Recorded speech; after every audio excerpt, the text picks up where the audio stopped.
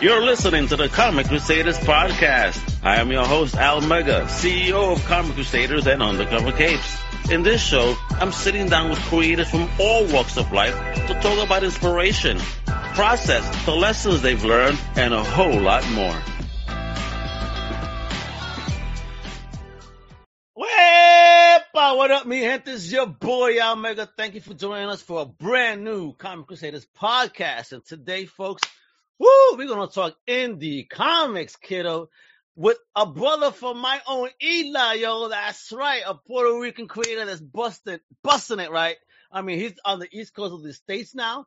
Up north, I mean, he's a writer, a photographer, comic book artist. He got some joint called The Plot right now, and he's murdering it in the indie scene.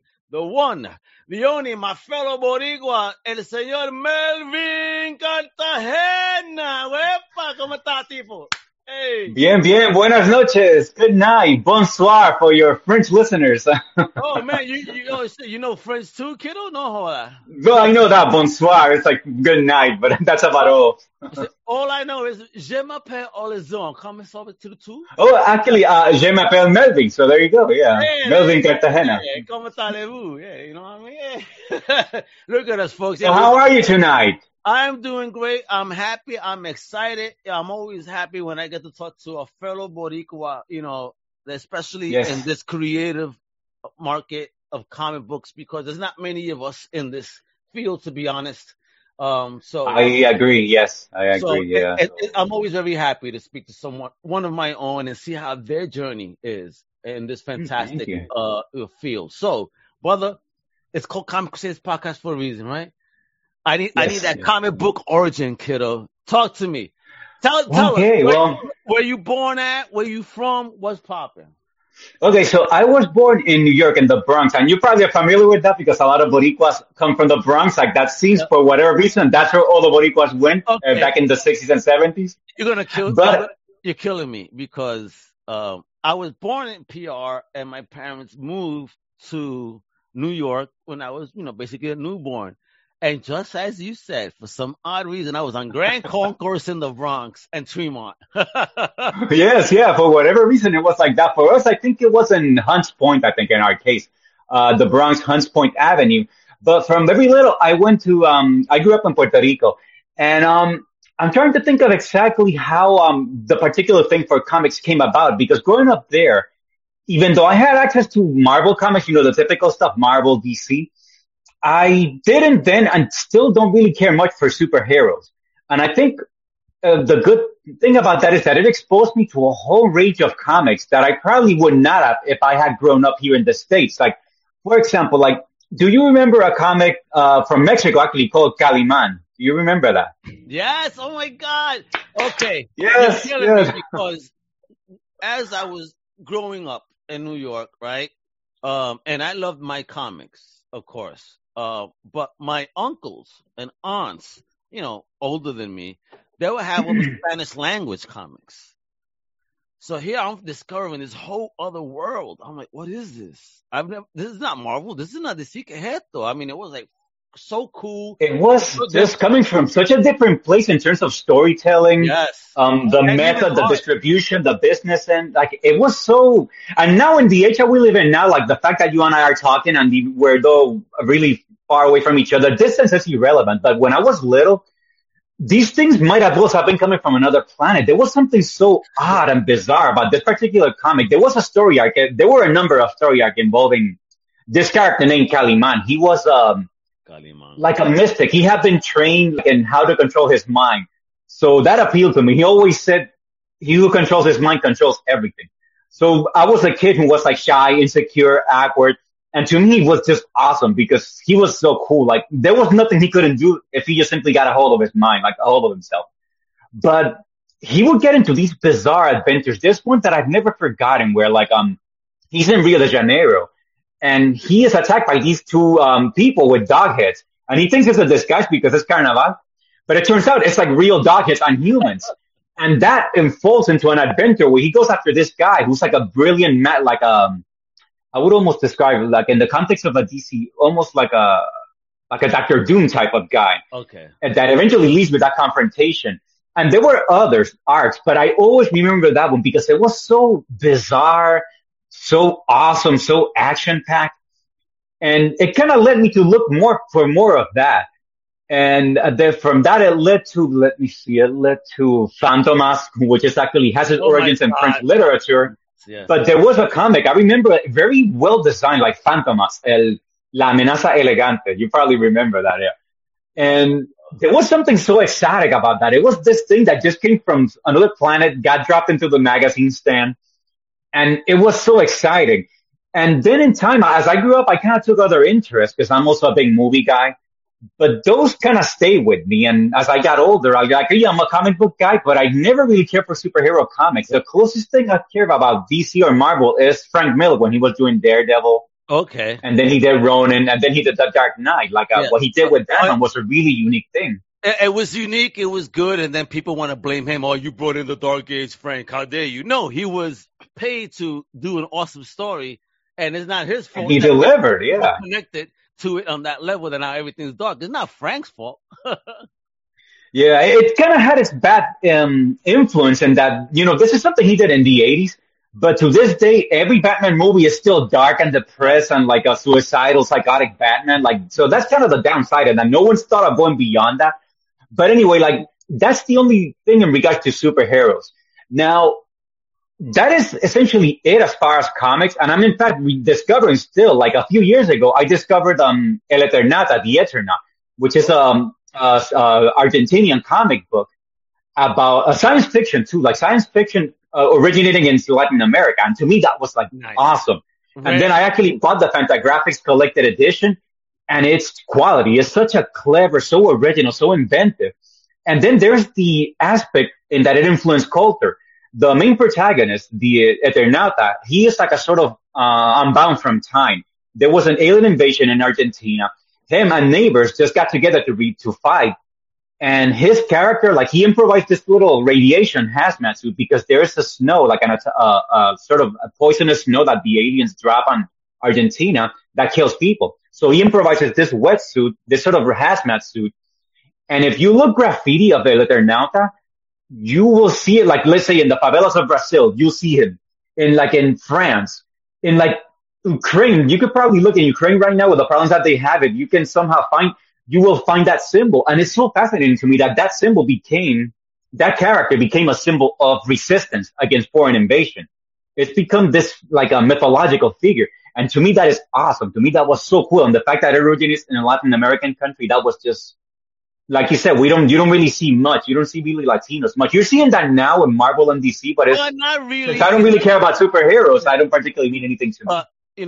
You say that, but I don't think Marvel and DC are even doing that right, because when they try to represent us, they have this bad habit of, let me put as much diversity in the character as I can. So, overdoing it, yes. Yeah, so, they're not only Latino, they this, that, and the other.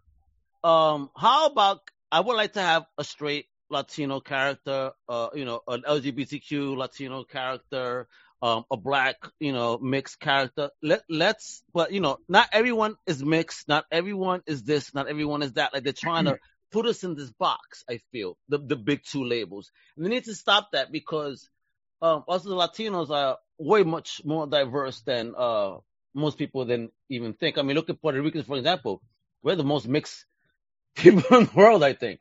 You know what I mean? Definitely. Yeah, there's a lot that goes into Native and black. I mean, African. So you tell me.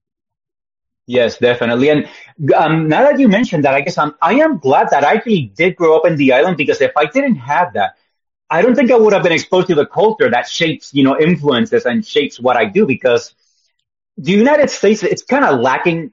There's a lot of entertainment, but it's also lacking a certain cultural foundation. Whereas growing up in Puerto Rico, one thing that we did in school, like in grade school, was once every few weeks we went to the theater. They took us to a play in one of the oldest theaters standing there, El Teatro La Perla, the Pearl Theater. And so I was exposed to that. They also had theaters where they show movies that were all over the place, like from straight up grindhouse exploitation type of movies to, like an art house movie that maybe wasn't the same thing, but nevertheless, it had some effect on me. And again, there was the aspect of cosmopolitan, of foreign, this foreign exotic thing that came from some other dimension and into this place. Like I didn't understand distribution, all that. And now in our world, the world that we live in, that we're so connected, you sort of know that you usually have too much information before something comes out. If you spend any amount of time on Twitter, you know that like there's people already have an opinion about something, Oh and you yeah. don't even know what the thing is about yet. Just you start seeing poster art and all that. So I love that aspect of it, and that still has stayed with me. That aspect of having a little bit of information, not knowing too much. Like for example, at some point we get into my comic book, but at the same time I'm like, how do I say without saying what it is about? You know, like I want Yeah. you to go, click on the link, download it, check it out. And if you don't like it, unsubscribe. But like, I don't want to spoil it. And the thing is, there is a culture now where people want everything told ahead of time. Yeah. Like I'm guessing this is a byproduct of social media. Yes. But again, Everybody growing up needs in a the quick island, fix. Everybody needs a quick fix. They need that quick entertainment. They need their quick 5 minutes. It's again, it's because of these things right here. The exactly, phone. yeah, which is both, it's unfortunate, but it's also awesome. Like we live in a time where, like you said, one of those devices on a few apps, there's virtually no limit to what you can do. Like I love to watch people who do web series on YouTube, like sci-fi horror web series. Oh There yeah. is some really clever, inventive stuff being done. Again, just with phones, with devices, with little apps creating effects. Like I love to see that because when lockdown happened, I I got to see a movie just before lockdown happened, before movie theaters were closed and all that. And the thing is, I'm reflecting on now that you can go to movie theaters again. It's relatively safe to go to movie theaters. I don't particularly miss the movie theater experience. I'm not particularly interested in movies, really. I don't really care for almost anything. That where are you on that? Like, what is your thing? I'm assuming you're also a movie guy. I love movies. When I was a young man in New York, where movie theaters were still inexpensive, then yeah, every weekend something drop. This is pre-internet days, so yeah, hey baby, you want to go see this movie that just came out? Sure. Nowadays, nah, I'm good. I don't want to go there. It's not just the price point, but it's just I don't know. The experience is just we're getting delivered the same content on the same day on TV. So really, do I need to spend $20 on a ticket, or can I just watch it at home and spend, $30, for example, like Disney charges sometimes? But guess what? I'm paying $30, but if I have 20 people in my house, or 20 people could watch it. Mm. You Yeah, if you know, had the big screen TV, maybe have everybody bring food, bring different things, that's and it. and you Bring don't have some to deal with that pernil, one. bring some pernil, some Yeah, tostones, some good stuff. And coquito, coquito. oh my god, bro! If I drink coquito during a film, I don't know if I'm gonna watch it. I know, right? You'd be depending on who made it, right? Too much rum and not enough coconut milk. Oh, yo, well, my mom makes it. Let me tell you, Melvin, you will not be walking a straight line. Mm-mm. Funny, I don't really drink, but I like sweet things, and I like coquito because it's sweet. It's like depending on again who does it, it'll have like a nice sweet kick to it. So, but anyway, yeah, like I feel the same. Like I feel movies are not cinematic. I guess is what I'm saying. Like movies are not. They're missing the cinematic element now. What cinema is, I cannot really define it. I can give you examples. Like I could tell cinema you. is. I could tell you right Sorry, go now. ahead. Yes. I could tell you right now. I just bought a 4K TV, right? And then my wife puts on a movie, and like, okay, let's put it the way it's supposed to look here, natural, whatever. I cannot watch. I can't. Parece una novela. It looks like a novela, a soap opera. And, Yes. and, Yes. and it takes away what I feel is that cinematic filter that's in front. That thing between the lens and the TV screen so that we could watch, that filter is gone. So when I Exactly. watch Yeah. it feels too real. Like okay. I saw Evil Dead on this, the original. I can't, Sam I had, Raimi's Evil Dead. I had to stop it halfway. I mean, this experience is ruining the movie for me.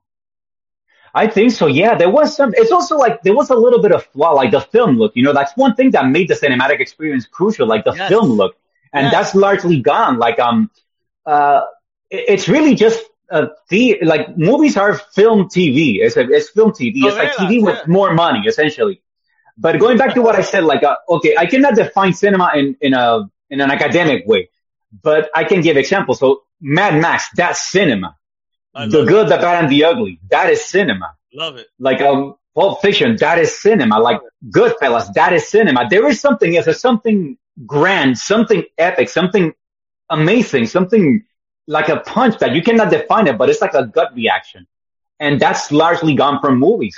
So that and then there's also, like you said, the price point, and they even have something called selective pricing where like one theater might charge more for the same movie than another theater. So it's like, okay, like you said, now I'll just pay for the subscription and just watch it at home in your nice, like, lazy boy with like a Right? pernil, arroz con You'll be gandules, like, there with fresh food in your underwear, watching a movie in your house that is in the movie theater. I mean, why wouldn't you want that comfort? Come on now. yes, and you don't have to deal with that one asshole on his phone, even though it says no Right. phones after the movie starts, like in giant letters and all that.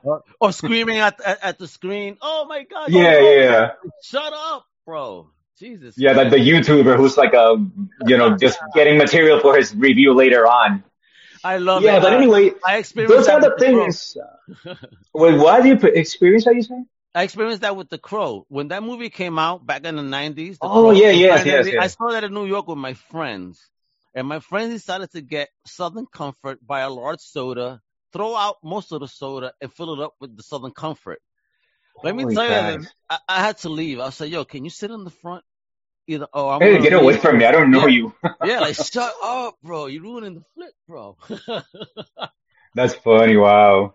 Yeah, I never saw that movie in the theaters. I saw it later on, and it's okay. It's one of those situations where I think if Brandon Lee hadn't died, that movie might not have been as popular as it did. Like, as I remember the marketing and all that, and essentially that was like the key marketing item, like Brandon Lee had dying Yeah, yeah. on the set of the movie. But it's okay. I mean, like, I appreciate the fact that it's a movie from the 90s now. It was made on film. It had models. It was just a way of making movies that is almost gone now. Yeah. And by extension, something is also missing. It's too easy, I guess, to make movies now, unfortunately. I know. Again, I hate the commercials. Oh, all you need is an iPhone. No, you don't. Stop it. I know some people do good work, but nah, you need better equipment than that, yo. For real. Stop. And just skill too. Like, like I don't want to get into political and all that, but the whole thing about like the current situation with, SJWs and woke is that all they're doing is like, swapping genders and then patting themselves on the back for having done something amazing. I'm like, I'm not saying that's wrong. Like, that's important. That's vital, but you got to do more than that. You still have to tell a story. You still have to do something. Just to simply say Ghostbusters with women. I'm like, and so, like, what about it? That's what Todd McFarlane got in trouble for recently, and that's the perfect example when you brought that out, when he made a comment like, "What is the reason I don't do an all girl run of toys?" Because yes, I remember that. He's been in the business for over 30 years, so he's telling you, this is not going to sell as well as maybe a mixed line like he does. You know what I mean? He said I remember that. Yes, people went crazy, and when neither you say Ghostbusters, somebody put up a great video. They said, "Well, look at the last that all female centric Ghostbusters film. Do you know that the toys were on sale for 50% off even before the movie dropped because nobody was buying them?" So doesn't that kind of prove McFarlane's point? Exactly. Yeah, I remember that. I didn't see the actual interview, but I remember the aftermath. There's a channel that I follow where they cover that. They cover that sort of like a geeky scene like that.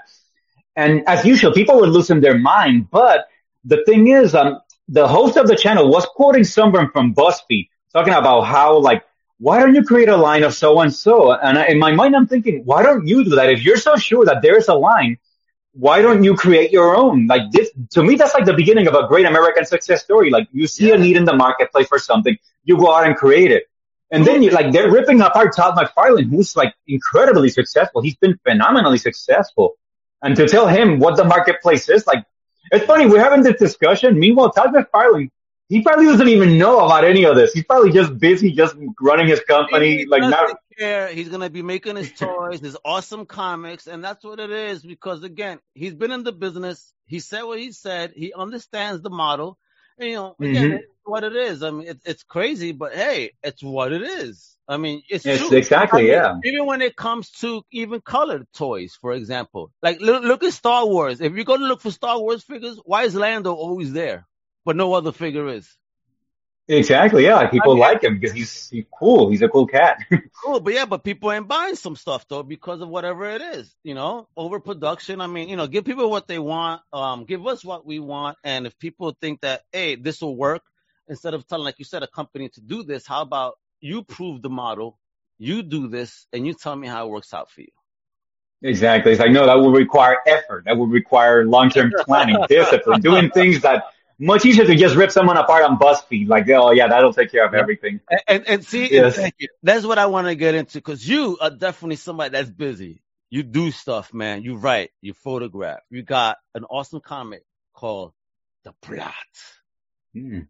Oh, All right. yeah. It's Oh, thank you. Thank you. Look at that. I love to see stuff so like that. yeah. So before we get into the plot, I see that this is something called Robo Pulp. What's Robo Pulp? Okay, so Robopulp essentially is my Twitter handle and my Facebook, but where Robopulp came from is sort of my sensibilities. The Robopart comes from science fiction. That's my favorite genre. Since I was little, I've always liked stories that are idea driven. And science fiction, typically the idea is kind of like the engine, the leading engine. So science fiction and pulp from Pulp Fiction, not necessarily Quentin Tarantino Pulp Fiction, but in pulp, as in the pulps, like that classic Yeah, the storytelling. detective comics from back in the day and all that. Yes, yeah, like Black Mass, Argosy, all these, this very rough, like printed on very rough paper that was made in the 30s and 40s, and that's where Raymond Chandler first started publishing his short stories before he did the Philip Marlowe novels. That's where Dashiell Hammett did the Continental Op stories before he did Red Harvest and The Thin Man and The Maltese Falcon. And a number of other people, like, I think Mickey Spillane kind of missed that by a few years, but then in the 50s, he came out with Mike Hammer. It's that sensibility, like, that attitude, that sensibility that comes from that era when America was more free, more wild, I guess you could say. Yeah. So it's those two things make Robopulp, which is kind of what this is. It's like, the plot. The plot is a construct. It takes, let's say, it rehashes old stories that you've probably seen a million times, but it takes like what I call cultural debris from America. Like, let's say, without getting too spoilery, it uses Men in Black, not Men in Black, the Will Smith movie, but Men in Black as originally conceived. The Men in Black, these people who are supposed to be telling people, hey, don't be talking about aliens, so we're gonna do stuff to you, like those. Because in the original form, to me, they were terrifying. Like, they sound like the scariest thing ever. So there is Men in Black there. There is I guess, the time that we live in now where we kind of know that our phones are listening on what we say, but we kind of also take it for granted and just accept it. There is a little bit of that. And then I am a huge fan of espionage and Cold War movies and novels.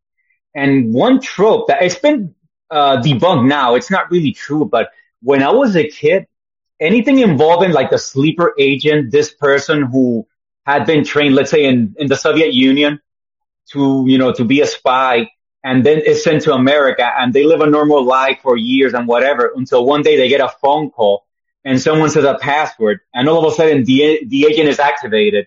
I love that. Like I thought that was so cool and at the same time so terrifying that someone can take a hold of your mind and just control you that way. Right. So I took all these elements, which I consider cultural debris because it's sort of like, you typically would see it again in Pulp Fiction in like like cheap crime novels, like those dime a dozen crime novels, like, you would see it in like a exploitation in Grindhouse, like it would lead to like sex and other things, but like it would start with like a spy. Like I love all that stuff and I just combine all that stuff into this book, into a thriller, I guess you could call it a paranoid thriller. Excellent. So, how long is the story here that we have for the plot? The story is 125 pages, split into 3 parts. Oh, wow. So how does it get Yes. released? What's the plan of action with releasing and accessibility for us as fans? Okay, so for now, I created the Gumroad link that you're showing, and essentially I'm giving it away as a subscription. Like, join, download the book, leave your email, download the book, and just kind of, I'll be dropping news every so often about stuff we're doing because there will be more comics in the future, but it's not exclusively comics. There is also other media because I'm not a cartoonist per se. I don't consider myself a cartoonist. I consider myself more a writer who happens to make comics. I am more into storytelling in all its forms. Like I'm a movie guy, like you. I'm also a big fan of audio theater, audio drama theater. That's something that kind of went away in the 70s, 80s, 90s, but now it's coming back. Now there are people who are doing it. They create their own stuff and they post it on the internet. And I found some really clever, inventive stuff that people are doing just on their own. So I'm like, okay, I want to try that because now the means to do it are really there. Like, it's not that expensive to buy the gear to do it. You can reach out through Twitter to other people. And in fact, I did do something like that, but again, I am not going to release that just yet. Like I'm going to just. This is the gateway. The comic book is the gateway, and but I will share that more with you off camera when we talk more. I'll tell you a little bit more about that. He's teasing us, folks. He's teasing us, man. Yes. So that's the idea. Like the comic book is the gateway to something to like a whole universe called Flat Town. It's like a town, a city that is modeled after the original X-Files. That one, yes, yeah. That one right there. That's actually Lowell. That's where I live. But I am modeling it a little bit after the original X-Files. Like I love that show. And I like the concept of that. And I feel like even though they rebooted that show, it's on again. I feel like it's just not the same anymore. Like the original was something of its time. Yeah. So I'm taking that premise, and what happens in the plot is going to spin off into other incidents that happen in Flat Town. And that'll be different. That'll be audio drama. That'll be other comics. That'll be web series. That'll be other things. So I don't want to say much more about that, but like I said, the comic book is the gateway. So get the plot and you'll be privy to that. You'll have insider knowledge of what comes next. And I know Lowell being from Mass. So yeah, check that out. Oh my God, folks, look at this. So you can follow them there on Instagram, Adventures in Flat Town. Oh man, you got YouTube too, the Flat Town Chronicles. Yes. I should warn people. There is nothing on YouTube yet, but eventually that's coming. That there's more in the works. But same with Instagram. There's really nothing there at the moment, but there is, stuff is coming. So yeah. Again, how do I say without saying too much? I want to keep you in suspense. This is for people who like that little scavenger hunt aspect of things. I guess we're dating ourselves, babe, but we come from a time when you had to look for entertainment. You had to go out of your way to find it. Yeah, everything literally is here for you. So you and me both, brother. I feel that because I was a kid, teenager in Brooklyn, having to ride my bicycle to go pick up a comic book because there's nothing else to do, or take a walk to the local video store to rent a cassette. Oh wow, that was the worst. Remember when you go to the video store all week long? Like your parents would take you on the weekend because it was too far away or whatever. And all week long, you're so excited about this particular movie, and you go to the video store and it was gone, like everybody would rent it. I would get so mad. I'm like, damn, can you put it on? I remember. Let me know when it's there. I'll come. I used to give them the house number, and my mom used to be like, why is the video lady calling us? Calling you, yeah.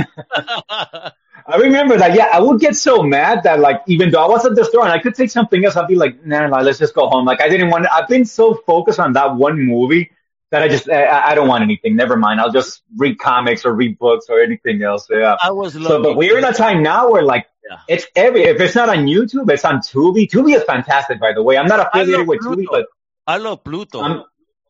Pluto TV? Oh, Pluto, yeah, Pluto. And someone recently introduced me to something called Canopy with a K.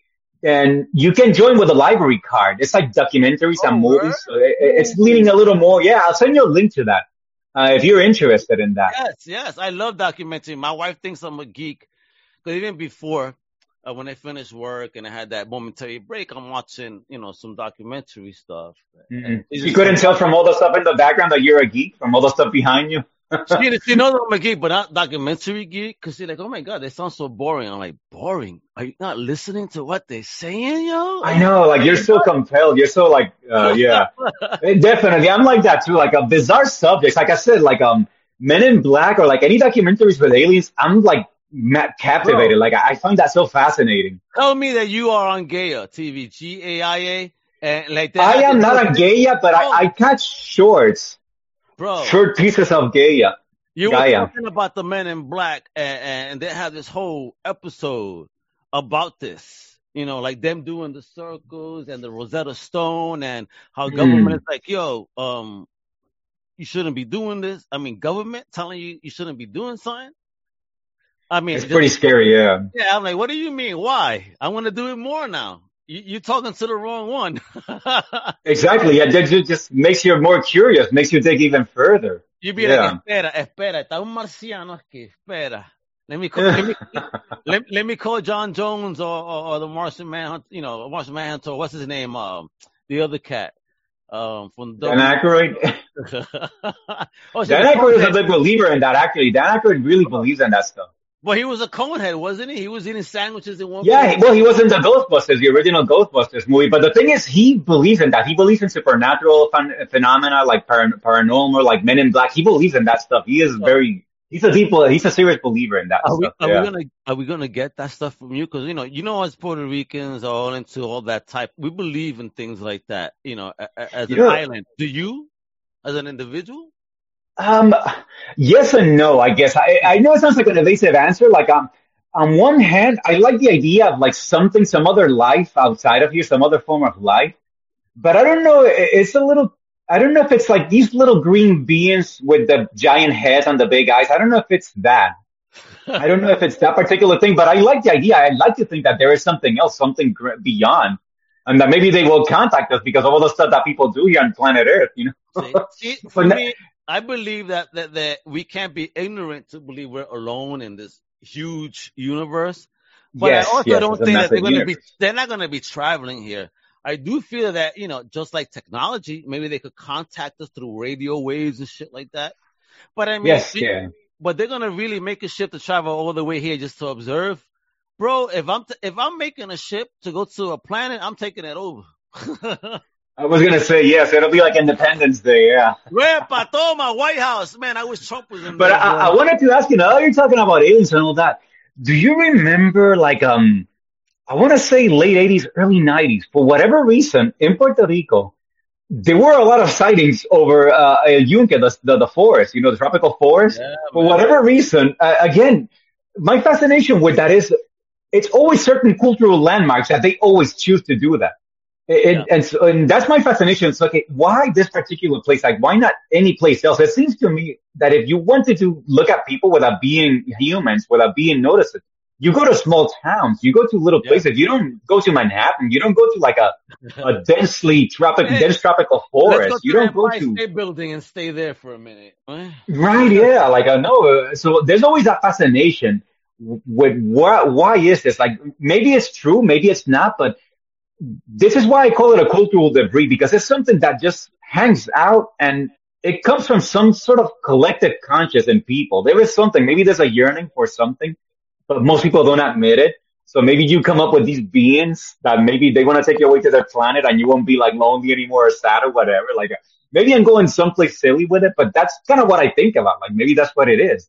That's what these things are. Semióticos, I think there's a name for that. Well, that means that people are trying to manifest aliens, so let them get manifested, because right now, with the way that the world is, maybe that's what we need to unite humanity.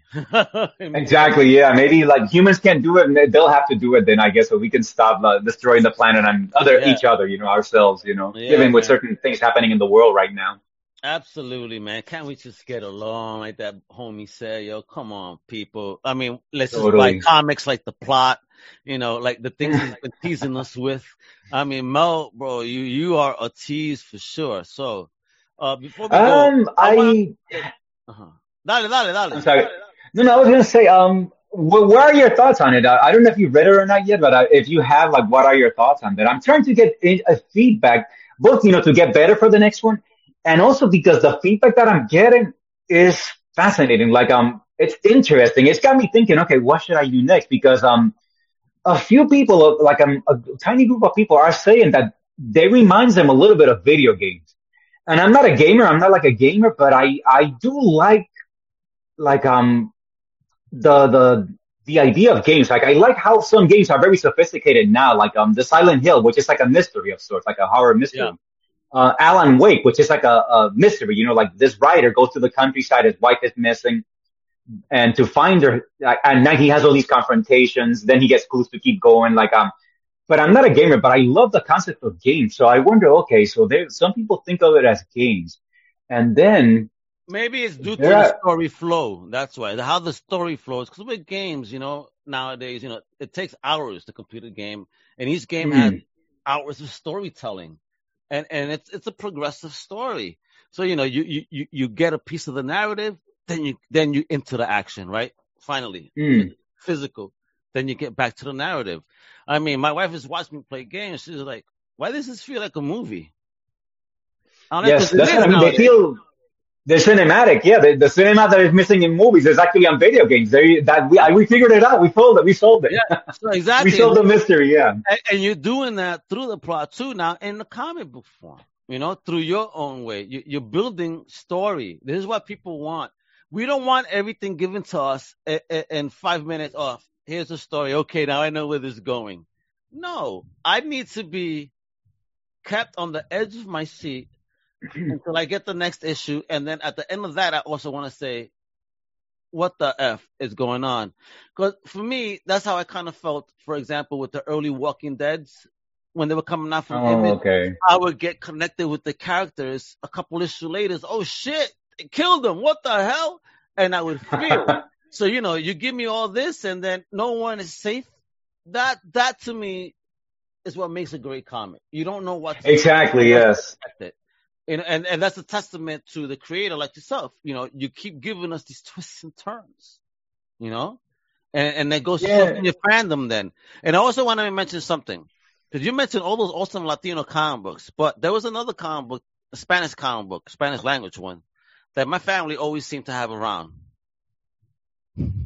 Capulina. You remember Capulina? Oh, it's funny. I never knew the comic book, but I knew the show. I knew the Oh my TV God. show. Yeah, yeah, yeah. It had the theme song, and the guy, like the sort of stocky guy, it was. I wasn't that into it, but it's funny because I always assumed that it was a TV show. I'm guessing maybe it was that, and then the comics came later, The or comics came later. It was all part of it. And folks, if you don't know who Capulina is, it's basically like a Latin American Benny Hill, like similar to yes, yeah, there you go, Jorge yeah, like kind of Porcel. zany, naughty. Yeah, Jorge Porcel type. Yes. Well, it's funny you mentioned that now, because if I can go back to Calimán briefly, I always assumed Calimán was a comic because that's what I knew. But very recently, it sort of popped up again. It's funny how it just came into my life suddenly, and I started actually collecting the actual issues. And Oh, looking into it, I found out that actually Calimán was actually an audio drama originally created in Mexico no, that no, became that. so popular. It became it literally it was being, what is the word? I want to say, it's serialized, but it basically, it got played in other countries It got in Mexico as well. syndicated. It got syndicated. Syndicated, yeah, as an audio drama. And Right. then they started, okay, where can we go further with this? So it became a comic book.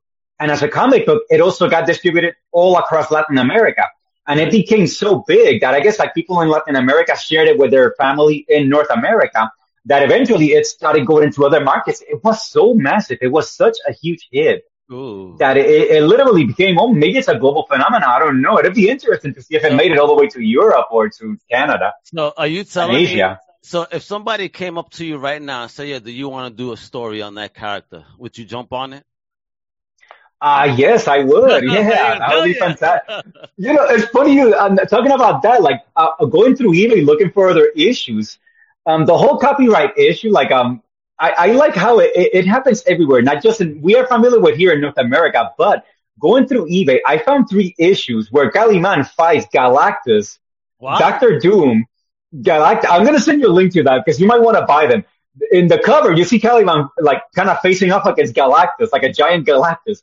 Then there's another issue where he's facing Doctor Doom. And then there's a third issue where he's facing like a whole bunch of Bens, Ben Grimm from the Fantastic No Four. way. Yeah. I am going to send you the link, man. You're going to lose your mind. You might want to buy them. I don't know. But like, I love the fact that someone in Mexico did that and they're like, fuck it, we're going to do it. Like they never thought that it would go beyond Mexico. They didn't think of decades later somebody would put that on eBay or some other place to Right. sell it. And all of a sudden, Marvel's like, "Wait a minute, what the hell is going on here?" Yeah. I I love it. thought maybe they licensed it because Marvel did do that. Marvel actually for a while, they licensed Spider-Man to Japan And there is a Japanese Spider-Man, but I think that Yeah. that was, legal. Like Japan paid for the character and Oh yeah. then they actually created their own they kind of tweaked Yeah. it a little bit, but like it's a Yeah. Japanese Spider-Man essentially. Yeah. The Japanese Spider-Man is basically the grandparent of all of those, big robot, people as pilot shows. That was Oh, the like first like a Ultraman Yeah, and like an Ultraman, like a Power Rangers. That Spider-Man show was the first of its kind where they had a human, pilot a giant robot, if you will. oh wow, I never knew that. Yeah, yo. Listen, when I found that out, I'm like, really? That's the granddaddy of them all. It's amazing. It was an American character. Yeah, and I seen that. I mean, not for nothing. I mean, Jesus Christ, definitely a product of its time, but I appreciate what they did and what came from it, When I was little, I loved that stuff. I was big into Ultraman and Mazinga or Messenger. In Puerto Rico, it was Mazinger. Yes, bro. That is my first experience I think it was my first experience with manga also. Mazinger. Yeah, I think it's Mazinga, but Mazinger. In Puerto Rico. Mazinga Z. Mazinga Z. Yes, yeah. That might have been my first experience with manga. I remember watching that. I'm like, what the hell am I watching? What is this? Bro, I had the 2 foot tall plastic toy from back in the day that would shoot the hand. The one that shot up. Yes, totally, man. You and me both, man. Yeah, The Bob. camera. Oh. Yeah, yo, isn't that awesome? Yeah, yeah. Look, I have a little one. I put it away because one day I was showing it off, and the hand flew off. I just found it. Oh, the no other day. kidding. Yes, I said, oh shit, there goes the hand. Now I gotta go It's find the it. fist, yeah. I was gonna say, I noticed, is that Voltron in the background? Yes, it is. I got Wow, I totally recognize Voltron. That was probably my second experience. that. Oh, you got the big one too, though, right? Yeah, you got the giant I one got also. the OG and then this model. Oh, yes. I had that one. I had the Yeah, little but one, this yeah. is the original for sure. This is my baby. I love it. Love it. Love it. Love it. Look at this. This is my original. Look at this kiddo. That is beautiful, yeah. That is such an awesome thing, yeah. Yeah, Again, this is something that I am glad that I grew up in Puerto Rico because in America, it took a while for manga and anime to reach. It's only really like in the 90s that it started to kind of get into America. because the But in films like Fist of the North Star, Ninja Scroll, Violence Jack. I mean, when those movies, because again, I can't get into anime shows. But you give Me me neither, yeah. you give me an anime movie, wepa, I'm in there. Like in it, Ninja Scroll, Violence Jack, like I said, Fist of the North Star, Orosuku Doji. So many great films from Akira. I mean, Yes, that was my first viewing in movie, like Akira, and I remember the same thing. I was like, "What the hell am I watching?" And it was so cool, like being exposed to a culture in that way. And now that it's like the biggest thing in entertainment right now. Like one of the channels that I watch on YouTube, they were mentioning how one manga title alone outsold all of DC's content, everything in terms of magazines, because it's just so bizarre and like there's variety too. There's like options. You have everything all across the spectrum. It's mad variety. It's not, they don't just market towards males. It's a very female dominant, Yes. readership on that. And then the fact that, females could walk into a bookstore and buy it, not have to go to a comic shop. Because most comic shops don't even carry manga either, sadly. No. Very few big shops. Like in Midtown when I lived in New York, I know they carry it, and the Jim Hanleys, but you go to a local mom and pop, I mean, very hard to find unless you put that on pre-order. So, it's also the accessibility to it. So, you could go to a bigger bookstore and find manga or graphic novels, Yes. which is what's destroying the regular floppy nowadays. Yeah. Well, now that you talk about that, I remember there's a Barnes and Noble in Nashua, New Hampshire, which is not very far from me. I've been going to that place for years. And from I want to say the mid 2000s to now, I remember going there and noticing when I looked through the comics section, noticing how the manga section kept getting bigger and bigger to the point that now it's like an entire segment now takes up manga. Like the American comics just kept getting pushed and pushed. And it's like one set of shelves. And like everything else around it, it's manga now. Like manga has literally now pushed that into it. Well, it's the I think the freedom of creativity that those creators are allowed. Yes, yeah, like there's no issues with violence, for example. Like manga tends to be very graphically violent. And for whatever reason, America can fantasize about that. Like again, growing up in Puerto Rico, like nobody really like watched me. I was free to watch. My mom was okay with me watching anything as long as I was not on the streets, where like drug dealers and things like that. She As long didn't as care. you So were a I títere, watched whatever, like I watched anything like Grindhouse, VHS exploitation. It didn't really matter. And she was okay with that. She didn't particularly care. So, but in here, there's always this need to like police everything. And like, because of that, you censor entertainment. Well, people are going to go look for something else. And manga tends to be very unrestrained. It's kind of pervy also, but I find that fascinating too. Like the fact that they sort of don't hide their sexual perversions. They put that right up on the manga, also on the anime. I yeah, find that so good. There's even like porno, like more like yeah. that porno manga. Oh yeah, And well, I'm that's not the hentai. judging that. I'm saying people like it. There's people out there who want that, so they're giving it their music Yeah, because someone out there will pay for it. that's the hentai stuff. I mean, yeah, it's a market for it, and I think another That's thing that, exactly right. and I mean, and what also helps that is that when you have a creative team on a manga book, I mean, that creative team is like basically the team for life, Hmm. as opposed to an American comic book where every 4, 5, 6 issues the team is changing. So the It narrative changes, now yeah. changes, the art changes. So I mean, doesn't that do damage? In the long run to a run. I imagine it. Yeah, I guess I'm thinking of like you say how like the team changes, and often these changes happen not necessarily. There's artistic disagreements, but I think there's also business disagreements. Like maybe the title is doing well, so naturally they want more money, and then they say, well, we really can't. And okay, so I'm done then. Like I'm gonna stop doing it. So in desperation, they bring someone in who's willing to do it for the same amount of money or even less money. And, the quality is going to go downhill then, because you got people who probably know that they're just covering for someone who had the thing like selling consistently. And or maybe it'll be different. Maybe they'll use that as an opportunity to raise their brand to like, get their name out there. But it's iffy. It goes either way. And there's also the fact that I guess a lot of artists are realizing too that if they just simply do a little bit of the work, they use platforms like Twitter, they can actually make more money and keep control of own their character.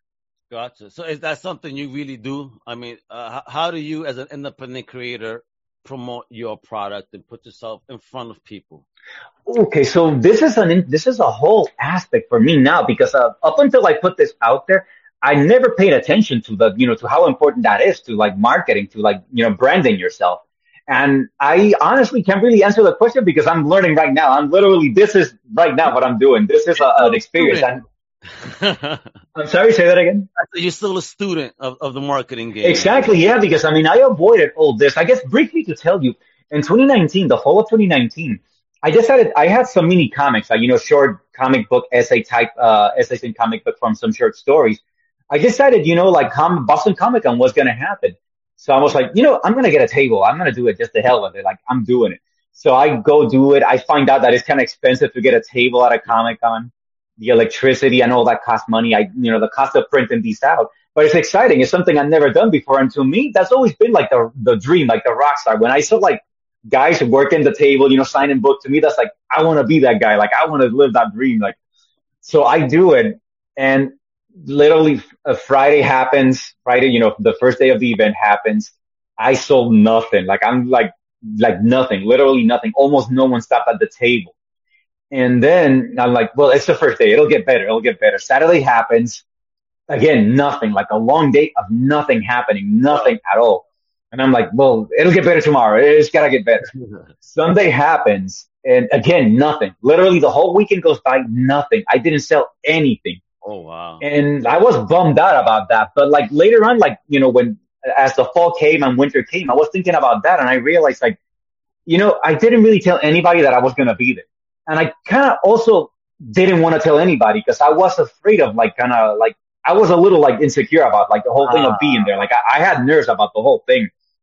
And as much as it sucks, that incident kind of got my head straight because I realized I need to be more scientific about this. I need to kind of like start understanding the business side of things. I kind of wanted to stay in a little bubble, do things and not deal with that side of things. And I like, no, I need to get involved in this. And I hadn't yet made a comic, like a book length, and I made short pieces, but I hadn't yet done something book length. So those were two things that I wanted to tackle. Like, how can I, make them happen together?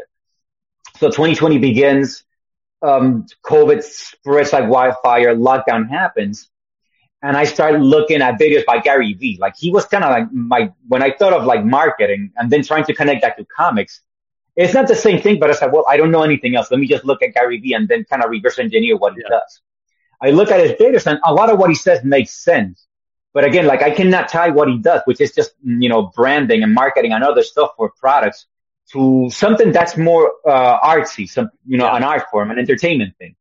But what happens is Gary Vee led me to Seth Godin, and he came up with something really clever. He, did something, he talked about the smallest viable market. He said, Okay. get more specific about yourself.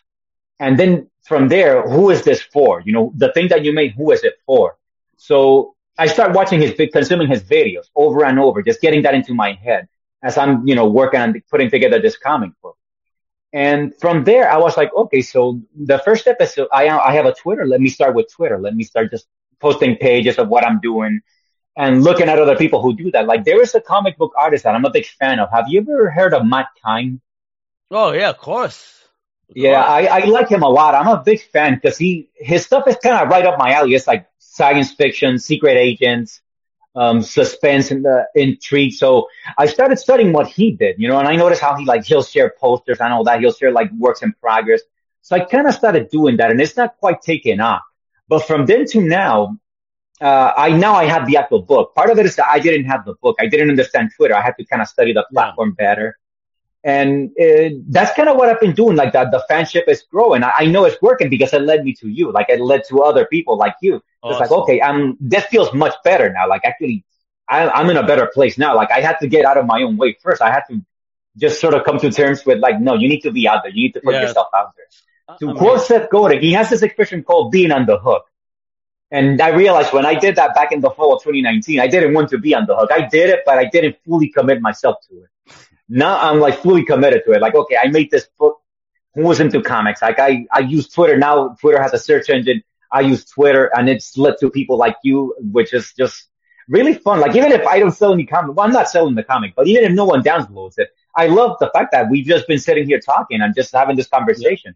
Yeah. And hopefully we'll have more conversations like this. Yes, we definitely will, Melvin, because that's the awesome part about this. I mean, it's not just about the creations that you make as a creator, but getting to know the creator. See how cool Melvin is, yo? I mean, he's a fan. Thank you. He's a fan. He's committed. I mean, but he's also a creator and a person that, understands how important self-improvement is and always learning.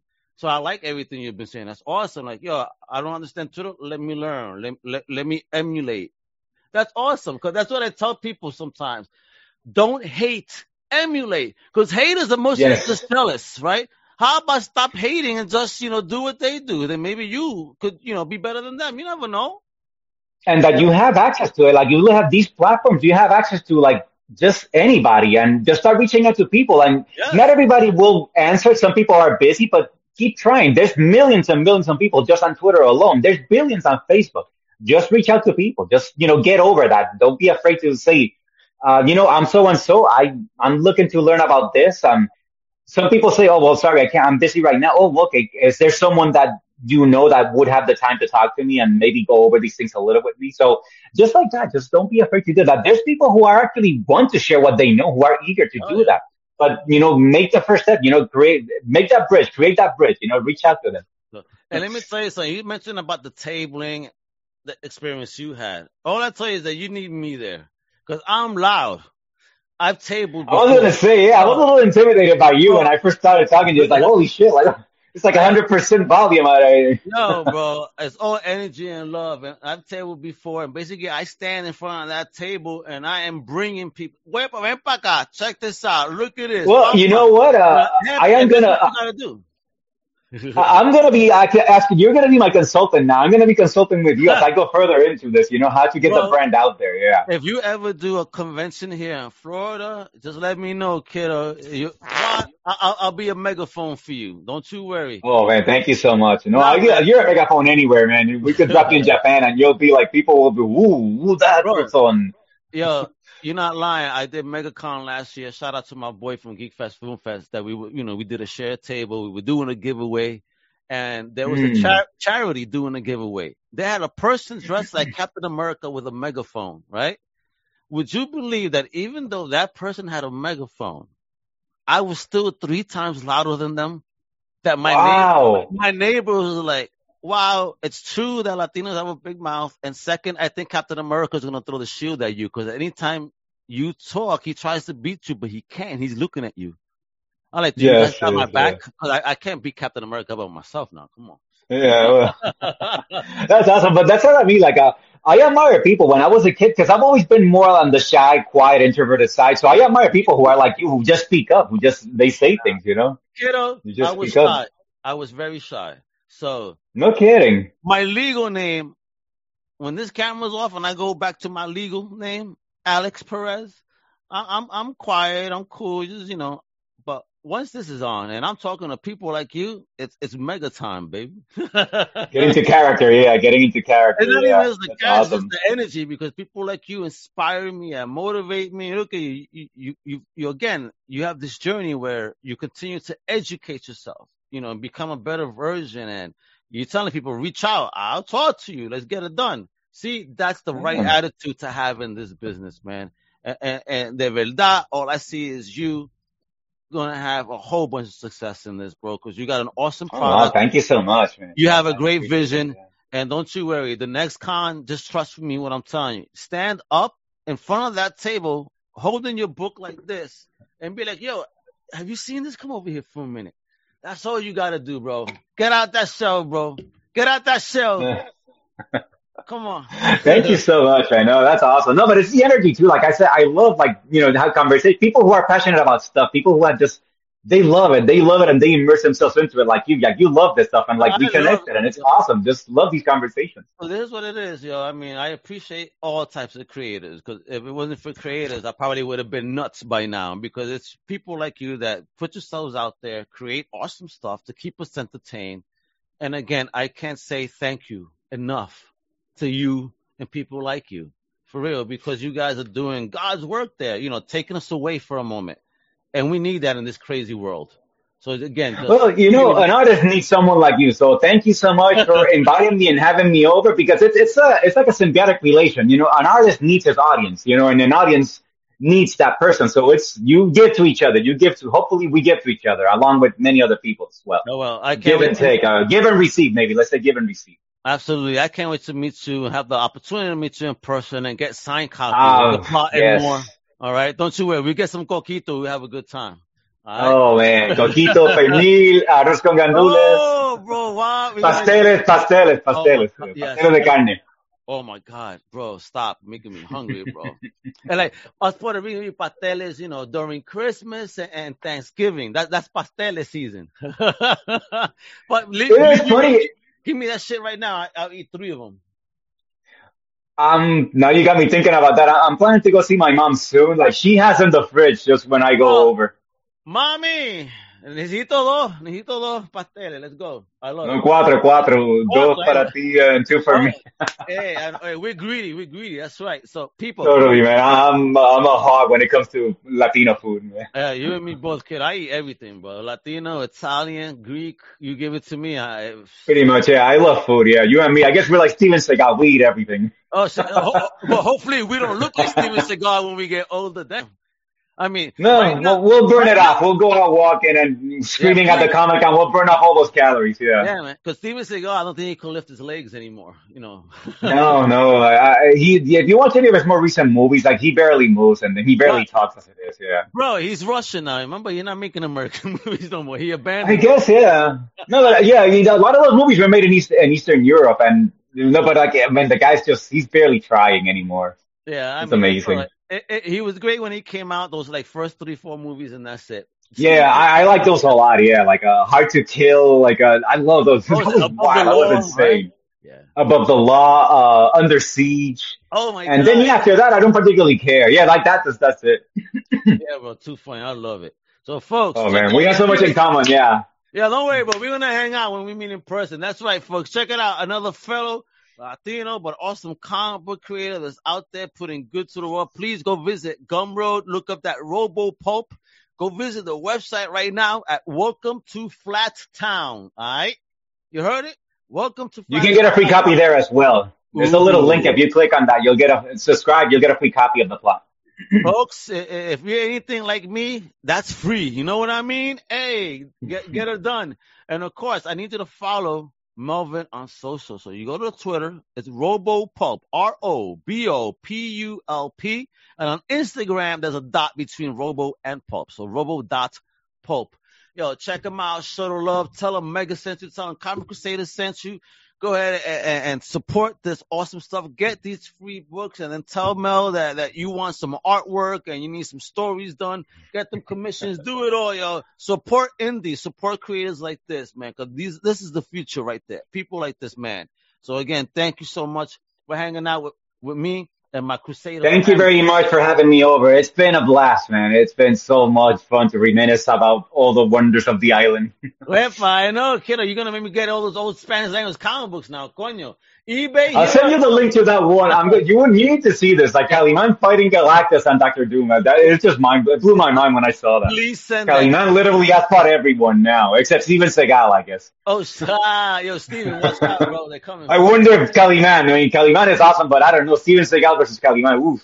We need to make that comic, I guess. We need to make it all depends what year he fought Steven Seagal. Okay, yes, yeah. If it's current, 1992, maybe, yeah. Yeah, Steven Seagal would probably whoop his ass then, but not now. Anyway, with that, yes, definitely. Thanks for tuning in. You know what to do. Follow Comic Crusaders everywhere. You can follow me at The Real Al Mega everywhere.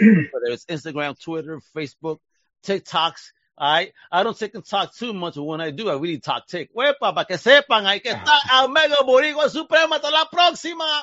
Much love. Later. Bye. Good night. Thank you for listening to the Comic Crusaders podcast. If you like the concept, subscribe and turn on notifications. Also, please visit ComicCrusaders.com and our extended podcast family over at undercovercams.com. And also make sure to download the Comic Crusaders app on the Google Play Store today.